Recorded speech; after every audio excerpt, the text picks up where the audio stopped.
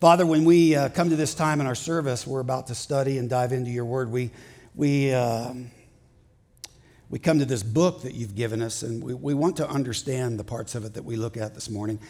And more than just understand it, we want to hear from you through these stories. And so would you speak to us now? We pray in the name of Jesus, our King. Amen. So if you've got a Bible, you can turn there, or if you've got an electronic version, you can awaken it, or if you want to, you can look on the screen.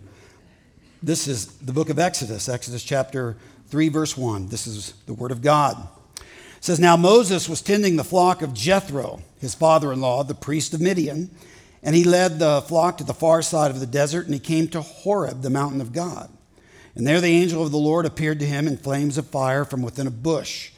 And Moses saw that though the bush was on fire, it did not burn up. And so Moses thought, I will go over and see this strange sight, why the bush does not burn up. And when the Lord saw that he had gone over to look, God called to him from within the bush, Moses, Moses. And Moses said, Here I am. Take off your sandals, for the place where you are standing is holy ground. And then he said, I am the God of your father, the God of Abraham, the God of Isaac, and the God of Jacob. And at this, Moses hid his face because he was afraid to look at God. And the Lord said, I have indeed seen the misery of my people in Egypt. I have heard them crying out because of their slave drivers, and I am concerned about their suffering. So I have come down to rescue them from the hand of the Egyptians and to bring them up out of the land into a good and spacious land, a land flowing with milk and honey, the home of the Canaanites, the Hittites, the Amorites, the Perizzites, the Hivites, and the Jebusites. And now the cry of the Israelites has reached me, and I have seen the way the Egyptians are oppressing them. So now go. I am sending you to Pharaoh to bring my people, the Israelites, out of Egypt." Well, from that to this, there's a young female pop singer. Her name is Christina Perri. And she wrote a song that became very, very popular in 2014, about the middle or end of 2014. It was called Human. Some of you might know it. The lyrics go like this: But I'm only human and I bleed when I fall down. I'm only human and I crash and I break down. I'm only human, just a little human, she sang. And I find those lyrics kind of interesting. I actually kind of liked the song, Once Upon a Time. The truth is, we have all kind of felt that and probably said that at one time or another. And in a way, it is the sad lament of the whole human race. I mean, why do I say the dumb and hurtful and sad things that I say? Well, I'm only human, right? Why do I let people down? My spouse, my kids, my grandkids, my coworkers, friends at church, this sermon you're about to hear. I'm only human, right? Why do I fail to care about all the injustice in the world that, pours through the TV and the media that we look at? Why do I fail to care? Why do I lack compassion when I see people in need or people suffering? Well, I'm only human. Why do I fail to live generously? Why do I prefer letting others serve me rather than me serving you or serving them? Well, I'm only human. You see, God calls Moses in the passage we just read to lead and to serve. And Moses says, well, who am I that I should go to Pharaoh and bring the Israelites out of Egypt? Not me, God. I am only human. Last week, we began this story, and we saw Moses flee to the wilderness of Midian. Now, God is going to call him back from that wilderness, back to the place from which he fled. I'm talking about Egypt, of course. And as many of you know, in this conversation we're about to look at, Moses has just a few objections. All kinds of ways of saying, really, not me, God. I'm only human. I cannot do this. So don't call me to do this. Don't send me to do this. God, this is not a good idea, right? And this morning we are going to examine the call of Moses into service. And we are going to also look at some of Moses' excuses. And again, we are going to see the refrain of the grace of God, the goodness of God displayed in Moses' life. And Moses is now, as I said, on the far side of the desert. He's at Mount Horeb, which is, of course, Mount Sinai. And he's doing what he normally does. He's tending sheep. And he's been doing this for a long time, 40 years, in fact. Think about that. 40 years he's been a shepherd. And we can safely assume he is not planning to leave the desert anytime soon. Remember, he ran from Egypt having killed a man there. And he figures he had his shot at saving the Hebrew people, leading them out of slavery, and it didn't go so well, so that's over now. But Exodus tells us that Moses is tending his father-in-law's sheep when suddenly an angel of the Lord appears to him in flames from a burning bush. Now, up to this moment, we could assume, and I think it's a pretty good assumption, that Moses has never actually met God. He has not talked to God, and he's seen very few, if any, burning bushes, okay? So this is a dramatically defining moment for Moses. God is pursuing Moses. God is revealing himself to Moses. And we read that Moses thought, well, I'll go over and I'll see this strange sight, why the bush does not burn up. Literally, Moses says this, he says, I will turn aside to see this great sight. That's literally what Moses, I will turn aside to see this great sight. And friends, God is actually right here at this moment being incredibly gracious to Moses. He's getting Moses' attention. He is not going to let Moses miss this moment. An ordinary bush becomes an extraordinary thing simply because God wants to meet Moses. Now, I suppose Moses could have, theoretically, watched for a bit and then moved right on. He could have been frightened. He could have just kept moving the flocks, to wherever it was he was going. But God makes sure that that doesn't happen. He meets Moses in the burning bush. And this, of course, is the beginning of Moses knowing God personally. This is the beginning of this thing of Moses' call into following God and serving God and being used by God. This is the beginning of Moses actually becoming a very, very different person than he's been. This is the beginning of his big life adventure right here, right now. And this is God's grace toward Moses on full display. It's a beautiful thing. Moses is a shepherd of someone else's sheep, living in the backside of the Midian wilderness. He's already lost everything he had once upon a time. Privileged position in the Pharaoh's court, power and influence, the relationships that he had in Egypt, his wealth. And now, after 40 years a shepherd, God is going to introduce himself to Moses. And because God does this, I think I can say this, and I think conservatively it's true, the world was never the same. And of course, neither was Moses. Now, I don't want us to miss something that sort of is a minor point at this particular point in Moses' story, but it becomes a major, major deal in Moses' life later on. Moses sees this burning bush and he says, you know what? I will turn aside to see this great sight. That's Exodus 3:3. And this turning aside thing is the beginning of something for Moses that would later be an essential practice of his life. Moses turned aside to meet with God. And that moment of meeting with God was so significant, it was so completely life-changing and compelling that from this day on, Moses actually developed the practice of turning aside to meet with God, to talk with God, to hear from God, to seek God's wisdom and God's guidance in his life. What course should I take? What decision should I make here? This became a practice of Moses so that he could know God better. And if you were with us last week, you remember that this was what was missing in Moses' life before this point. Moses, you remember, had a plan and he executed it. Get it? Some of you do. He never consulted with God. If he did, it's not mentioned. I don't think he consulted with God. And Moses' plan was a disaster. It led to murder.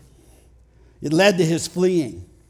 Now in Exodus chapter 33, so some years later in Moses' life, we are told that Moses had a practice of going to a tent that he pitched outside the camp, right? It was called the tent of meeting, and there Moses would meet with God. In fact, Exodus 33:11 tells us this, that the Lord would speak to Moses face to face as a man speaks with his friend, which is a remarkable statement. But that's what would happen in the tent of meeting, that place where Moses would go, where he would turn aside to meet with God. And the point I do not want us to miss is that this experience, this simple thing of turning aside to meet God, changes Moses forever. It's how he learned to surrender himself over and over and over again to God. He develops a habit of this, turning aside to meet God. And this is a dramatic difference from last week's story, last week's message, if you recall. It's the very thing that makes it possible for Moses to successfully orchestrate this thing we call today the Exodus, moving hundreds of thousands of stiff-necked and hard-hearted Jews out of the bondage of slavery into the place of freedom where God wanted them to be. His practice of reaching up is what we call it here. Connecting with God gave Moses what he needed. It gave him the guidance. It gave him the wisdom. It gave him the strength. It gave him the ability to achieve what is by any definition at all a monumental accomplishment. An accomplishment that Moses had literally no confidence whatsoever he could do. And I think you could argue that the main reason Moses succeeded in this task that God had given him wasn't Moses' leadership ability. It wasn't his intelligence. It was not his charisma, assuming he had that. It wasn't his skill set. It was simply this fact that he learned the importance of turning aside to meet God to manage the details of his life.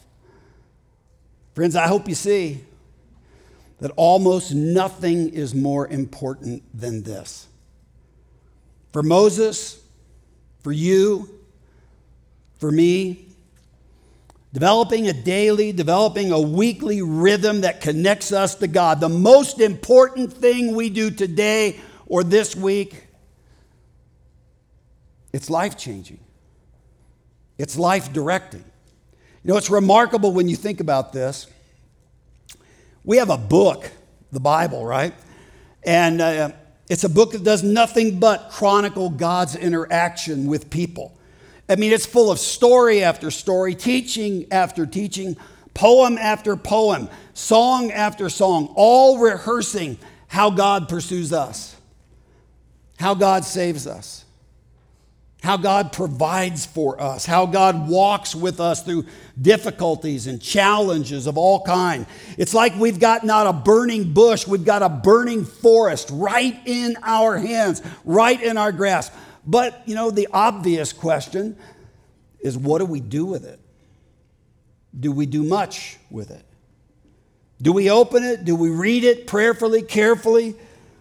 Do we meet God in the pages of this book called the Bible? And I hope you are. I confess I need to. Boy, if and when I'm not, that's usually a key indicator that something is not right in my life.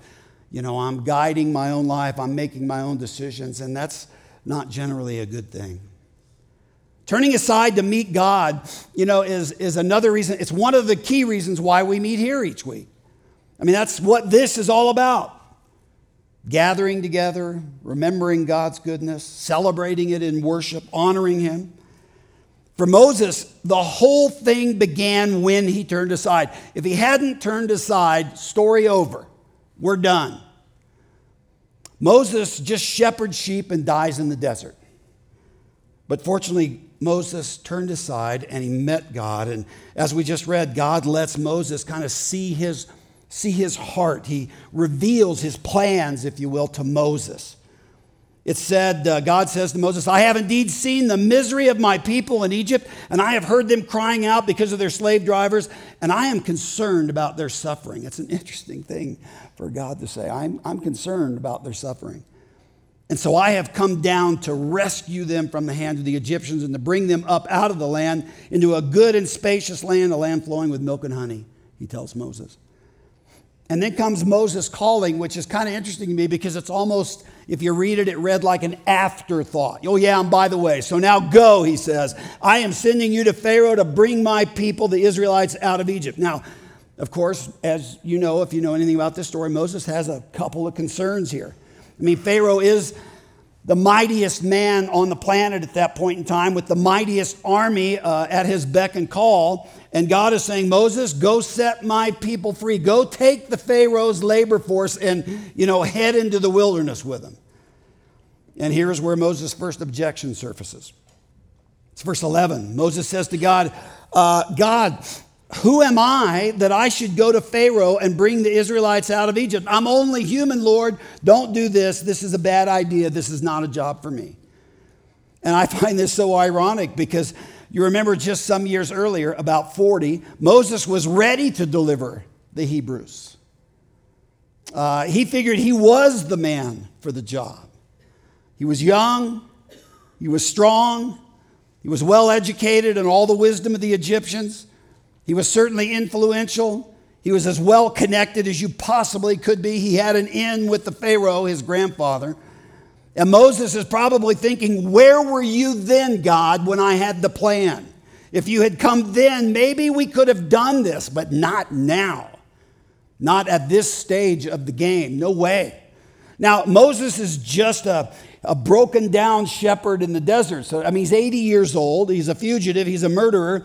And so he says, who am I that I would appear before the Pharaoh? God, I'm a nobody. I can't do any good now. I'm only human, is what he's saying. And I'm assuming that Moses may have felt like a failure, probably also wrestled with some shame, some guilt. He had failed to deliver the Hebrews once, and he had committed murder. There was that small fact. For 40 years, the only skills he's been honing had to do with sheep. I don't know how that necessarily was equipping him to take on this task. And so he's saying, not me, Lord, not now. I'm only human. I cannot do this. But what's beautiful here is what God says next to Moses.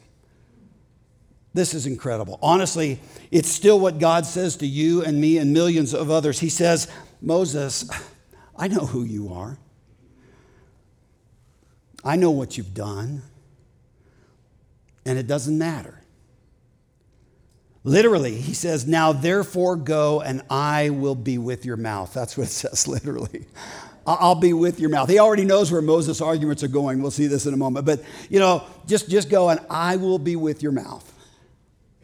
You see, Moses, your sin, your guilt, your limitations, your shortcomings are no longer the ultimate truth about you. Because I will be with you. I will love you. And I forgive you.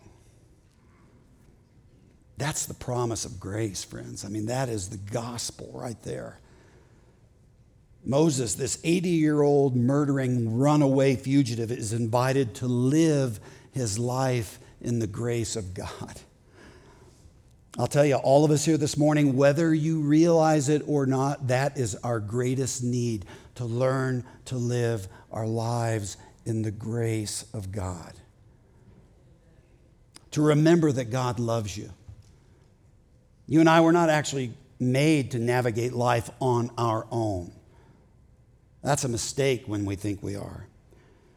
God wants us to remember that Jesus, his son, came and died on a cross to pay for our sin. That's Jesus' gift to us. And he wants us to know that new life is available to us simply by following Jesus. We can even become different people just because of Jesus. In fact, that's what a disciple is. It's somebody always learning, somebody always being transformed into hopefully greater and greater likeness of Jesus. Now, you see, all of this is a gift. It's something that God gifted to Moses. It's something that still today he offers to us as a gift. In fact, the Apostle John said it quite succinctly. He says, to all who received him, he's talking about Jesus, to all received him, to those who believe in his name, he gave the right to become children of God. What a remarkable fact that is. And I would just say to you, if you haven't done that, you need to, like these folks up here a little earlier. You see, going to church doesn't make you anything other than a weirdo. But it doesn't make you anything. I mean, we're talking about personal commitments here. We're talking about personal priorities here. And if you haven't made Jesus your personal priority, maybe you haven't understand that he is the Savior. He is the world's greatest teacher. He is the embodiment of truth. He wants to even be your friend, my friend, and he is also master. That's all mixed up in this as well. And the way you receive him is you just put your faith in him. And if you haven't done that, friend, you need to.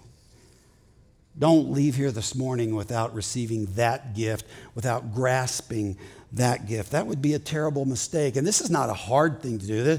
I mean, a simple prayer like, God, I confess my sin and I turn from it and I ask you to come into my life and forgive me as a gift of grace. God, I need you to be my Savior. I need you to be my Redeemer. I need you to be my actual practical leader day in, day out. And I'll tell you, if you do that, then you need to tell somebody. Tell me, tell a friend, tell somebody you can't, because that's something to celebrate. Kind of what we just did moments ago. That is to be celebrated. That is a turning point, a major moment in your life when you make that decision. You know, most of us here this morning, we already follow Jesus. We made that decision sometime long ago, or we grew up believing that. But the truth be told, for some of us, we may be following Jesus, but at a far, far distance, not very closely. That's another way of saying we haven't really been living in grace. We haven't been making Jesus a practical priority. We haven't been developing rhythms in our life like turning aside to meet with him. And so, I don't know, maybe you live with some guilt and shame around that. And I would just say to you, you too need to hear what Jesus says. And what Jesus says is, I know who you are. I know what you've done or what you're not doing. My death on the cross makes all of that irrelevant. Your sin, your guilt, your limitations, your shortcomings, these things are not the ultimate truth about you. And when you let that thing sink in, that truth sink in, you see, that reorients the heart. When you put your faith in Jesus, you have been given his righteousness, his understanding, the Bible tells us. We have been shown grace. And so the truth about you is, yes, you are only human. That's who we are. We are only human, but we are humans with God in us, God's grace. And that makes us somebody new. Just like it did Moses, Moses developed this practice of turning aside, this practice of listening to God, this practice of talking to God and connecting with God. And so God shows Moses grace, meets him in the bush. Moses is saying, I can't do it. I'm only human. You've got the wrong guy. And God says, none of that matters, Moses. Live in my grace. I will be with you. And so what do you think Moses does next? That'd be great if that story right there, okay, let's go do this, but that's not what happens. Moses says, well, it's great that you're going with me, God, but who are you? That's his next question. Who are you? Verse 13, suppose I go to the Israelites and I say to them, the God of your fathers has sent me to you, and they ask, well, what is his name, right? Then what shall I tell them, Moses asks. And Moses here isn't exactly looking for just a label of identification. He wants to know about God's character. That's really the question he's asking. He wants to know, what are the qualities of God? What are God's intention? He's saying, will you give us access to you, God? Will you be responsive when we talk to you? Will you use your power on our behalf? Will you answer our prayers? Moses is asking, what kind of God are you? And he wants to know God's name. You see, names in Moses' day often meant something, and they usually said something about the person. And so God's answer back to Moses is really quite interesting. He says, I am who I am. That's his answer. God pronounces his great name, Yahweh in Hebrew, Jehovah in English. I am who I am. And Bible scholars have spent lifetimes exploring the mystery of this name, the grandeur of this name. At least part of what it means is actually kind of revealed to us in what God goes on to say in the next verses. God also said to Moses, say to the Israelites, the Lord, the God of your fathers, the God of Jacob, the God of Isaac, the God of Jacob has sent me to you. This is my name forever, the name by which I am to be remembered from generation to generation. Go assemble the elders of Israel and say to them, the Lord, the God of your fathers, the God of Abraham, Isaac, and Jacob appeared to me and said, I have watched over you, and I have seen what has been done to you in Egypt. And I have promised to bring you up out of your misery in Egypt into the land, a land flowing with milk and honey. That is who I am, is what he's saying. I am the God who cares for my people. I am the God who hears their cries. I am the God, Moses, who saved you as a baby. I am the God who watched you flee into the desert. I am the God who speaks in a burning bush. Sometimes I speak in a still, small voice. I am the God who will someday be in a manger, who will hang on a cross. So rest at ease, Moses. I am who I am. Yahweh, Jehovah. And I will not change. And this becomes a defining moment in God's dealing with the whole human race, understand. God says to Moses and to all of us, I want you to know me. I have come down to be known. I want you to know my character. I want you to know my name. And that's why at various times God reveals himself to us using various forms of his names. This actually happens throughout, in particular, the Old Testament, because God wants us to know something about him. The name Jehovah Jireh is a name that means God will provide. God gave that name to Abraham. Abraham needed an heir. He didn't have an heir. And so God revealed himself to Abraham as Jehovah Jireh. God will provide. And he did. Jehovah Nissi, my God is my banner. This is a name that God gave to Moses when they fought the Amalekites. And they needed a victory really bad. They were about to be wiped out, but God becomes the banner under which they march and they experience victory. Jehovah Nissi, Jehovah Shalom. God tells Gideon, there's no peace in the land whatsoever. People are oppressing God's people. God reveals himself to Gideon and says, I am Jehovah Shalom, the God of peace. I will bring peace. Gideon, he tells him. Jehovah Shammah, God is there. It's in Ezekiel's vision of heaven. Jehovah Tzidkenu, the idea of God is our righteousness. All of these names tell us something about God. And God's root name is Jehovah. It's Yahweh. I am who I am. I am self-existent. I am absolute. I am unchanging. And so Moses first says, who am I, Lord, that I should lead your people? And God invites Moses to live in grace. And then Moses says, well, who are you, Lord? And God invites him to grow in the knowledge of him. And now we come back to another objection that Moses has. Can I read some more scripture? It's good. That's the right answer in church. So chapter 4, this is what we read. Moses answered, what if they do not believe me or listen to me and say, the Lord did not appear to you? I mean, it's a legitimate objection, maybe, but this is God's answer. It says, then the Lord said to him, what's that in your hand? A staff, he replied. And the Lord said, throw it on the ground. And Moses threw it on the ground, and it became a snake, and he ran from it. You just got to picture that. That's hilarious, actually. So he throws it on the ground, it becomes a snake. He runs from it. And then the Lord said to him, reach out your hand and take it by the tail. That's always, by the way, a bad way to pick up a snake. Just saying. But that's what God tells him to do. It's trust. We're building trust here. That's what God is up to. Reach out your hand and take it by the tail. So Moses reaches out and took hold of the snake, and it turned back into a staff in his hand. This, said the Lord, is so that they may believe that the Lord, the God of their fathers, the God of Abraham, the God of Isaac, the God of Jacob, has appeared to you.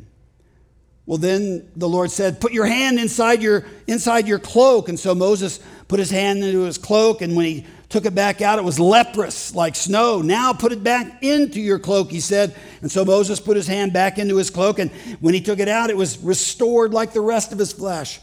And then the Lord said, if they do not believe you or pay attention to the first miraculous sign, they may believe the second. But if they do not believe these two signs or listen to you, take some water from the Nile, pour it on the dry ground, and the water you take from the Nile will become blood. Blood on the ground. And I kind of love what we see unfolding here. It's actually kind of a pattern in Scripture. We actually see it elsewhere. God tells Moses, just take a few simple things there, Moses. Take your staff, that thing that you have been working with for 40 years, working with the sheep. Take your hand, that thing you always have, right? Take some water from the Nile, just ordinary, common, simple things, and give them to me. And I will do some amazing things with them. You just give them to me. Trust me. You don't even have to trust me perfectly. Just trust me enough to give me what's in your hand. This is kind of what we see Jesus doing many, many, many years later. Jesus is teaching a large crowd of people. They're out in a kind of a wilderness area, a desert area. It's late in the day, and these people are hungry. They're tired. And Jesus says, we need to feed these people. Jesus' disciples say, yeah, that's not going to happen. And Jesus says, no, you feed them. And they said, we don't have enough food. We don't have enough bread. We don't have enough of anything to do that. And he says, well, what do you have in your hand? Well, we've got a couple fish. We got a couple loaves of bread. And they gave them to Jesus, and they fed thousands and thousands of people. It's just kind of what God does when we give him what we have in our hands. I mean, when we give God our homes, when we give God our cars, when we give God our time, when we give God our resources, our talents, our jobs, our money, our children, our spiritual gifts, our relationships, well, he will use them to do some wonderful things. It's that surrender thing that we talked about last week. Much of being a disciple is about learning to surrender. Over and over and over again. God asks, what's that in your hand? And giving things to God, friends, is always about trust. It was for Moses. And so now you think, okay, Moses has got it. He's ready to go. Are you still with me? You still awake? Okay, ready to go. And yeah, here we go. He's ready to sign on, but not so much. He's a little bit like you and me. He's got another objection, a fourth one. Moses says to the Lord, "Oh Lord, I have never been eloquent. Neither in the past nor since you have spoken to your servant. I am slow of speech and tongue." The Lord said to him, "Who gave man his mouth? Who makes him deaf or mute? Who gives him sight or makes him blind? Is it not I, the Lord? Now go, I will help you speak and will teach you what to say." God says, Moses, I make mouths. I am perfectly capable of using yours, getting it to move exactly the way it should, filling it with amazing words. I can give you abilities that far exceed any natural talents you may have or you may think you lack. And it's just an Old Testament example of what God did then. He still does it today. He gives spiritual gifts to people, to men, to women, young people, old people. These are gifts given by the Holy Spirit of God to us so that we can be used and be useful. Too many people sit in churches and they say, Lord, I just don't see anything to do. I see people up there singing, playing instruments. I don't do that. I see this guy talking a long time. I don't do that. And I would just say two things to you kind of quickly. Number one, God gifts all of us, every single one of us, by his Spirit and through some of the natural talents and abilities we have. He does that so that our lives can be used meaningfully to impact the lives of others, not so we'll just sit on our butts, on our hands, and do nothing. And if you're a little unclear about that, I would say to you what Tim said earlier, go to Starting Point. Because in the process of Starting Point, we talk about spiritual gifts and how God would use you and opportunities to serve and things of that nature. For goodness gracious, you don't want to miss that opportunity because it's part of what makes being a disciple of Jesus, a follower of Jesus, fun. The second thing I would just say, it's really a question, and that would be this. Can you pray? Can you answer a phone in the office? Can you organize stuff? Can you do graphic design? Can you do drywall repair? Can you use a computer? Can you participate in a small group? Can you make or deliver meals? Can you run sound? Can you love on children? Can you usher? It's called ushing. Can you work with high school or middle school students? Can you welcome and greet people? You get the point. There are all kinds of things that churches need to do and need to have done.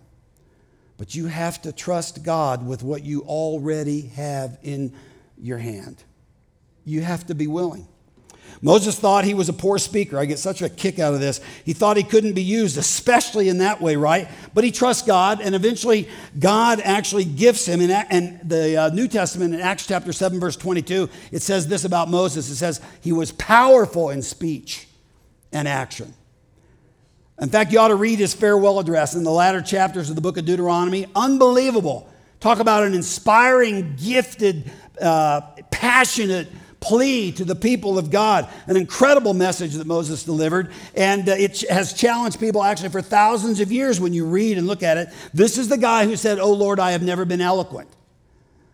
The point is that whatever your gifts are, hospitality, leadership, service, mercy, shepherding, administration, whatever they are, give them to God. Let him use them. Don't sit on them and miss out on the opportunity to impact the lives of others and to have God impact you. So Moses objects, "I'm only human." God says, "Don't worry about it. I'm going to gift you. I'm going to operate your mouth," God tells him. Now, you would think that would be enough.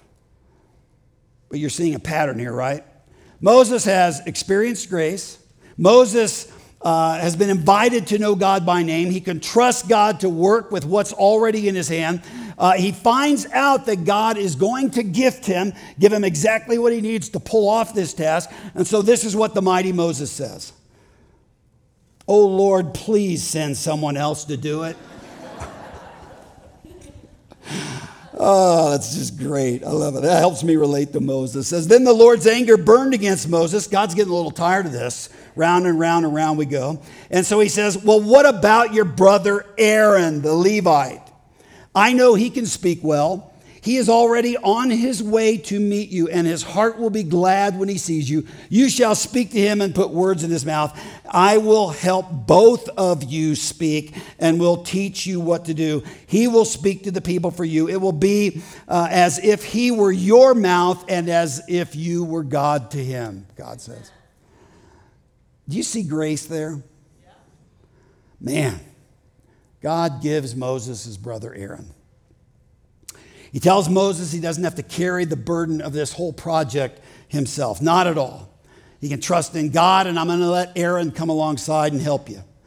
You can do it with your brother. More and more and more and more grace in this story. And so God lets Moses minister in the context of a community of people. God even tells Moses, Aaron is already on his way to meet you. God is already up to something. He's been planning something. He's got Aaron already in motion on his way to Moses. Amen. Talk about grace. And God shows us this same grace. He's not any different today than he was then. And, we get to represent him together as a team. That's really what we were doing yesterday. I mean, a week ago, we actually contemplated canceling the serve day because we just didn't know if we were going to have enough people. Then we heard the weather. We thought, oh, man, this is not going to be good. We're not going to be able to pull this off. But God put a team together. We get to do what we do, represent him to others as a team, as a church. Spiritual brothers and sisters, so to speak. We get to usher and disciple children and serve the community together, be in small groups together, show hospitality together, serve students together, worship and sing together. We get to do what we do together. That makes it so much more interesting and, frankly, so much easier and so much more impactful. Well, let me summarize. God calls Moses. Moses says, God, I'm only human. And then he has all these objections, right? To which God responds, Moses, live in my grace. Grow in your knowledge of me. Give me what you've got in your hand, and I will multiply it and make it useful. I will gift you to serve. I want you also to serve in a community with others. All this just because Moses decided to turn aside and meet with God. And I would just conclude with this, friends. I think God is still looking for people today who will do just that, who will consistently prioritize the need to turn aside and listen and talk and trust and pray and follow. I think fundamentally, that's what God wants from us. And as we do that very imperfectly, what do we discover? Grace, incredible grace. Well, that's all I got. I don't have a good conclusion, so you just have to deal with that. Let's wow. That's kind of like being on a talk show and you say, yeah, I'm from New York, and you happen to be in New York, and everybody goes, yeah, New York. Yeah. That's an easy one. Pray with me. God, we are so grateful that you have called us like you called Moses, and we are painfully aware that we are only human, and that in so many ways we are inadequate and we are incompetent. Worse, we are sinners. We miss the mark completely. But you are a God who has come down to be with your people. And you know us, and you invite us to live in your grace. You invite us to know you better. You use us. You give us resources to honor you. And you gift us, and you let us serve together. Thank you, Father, for this time where we get to turn aside and listen and hear from you. And we do that right now in the name of Jesus. Amen.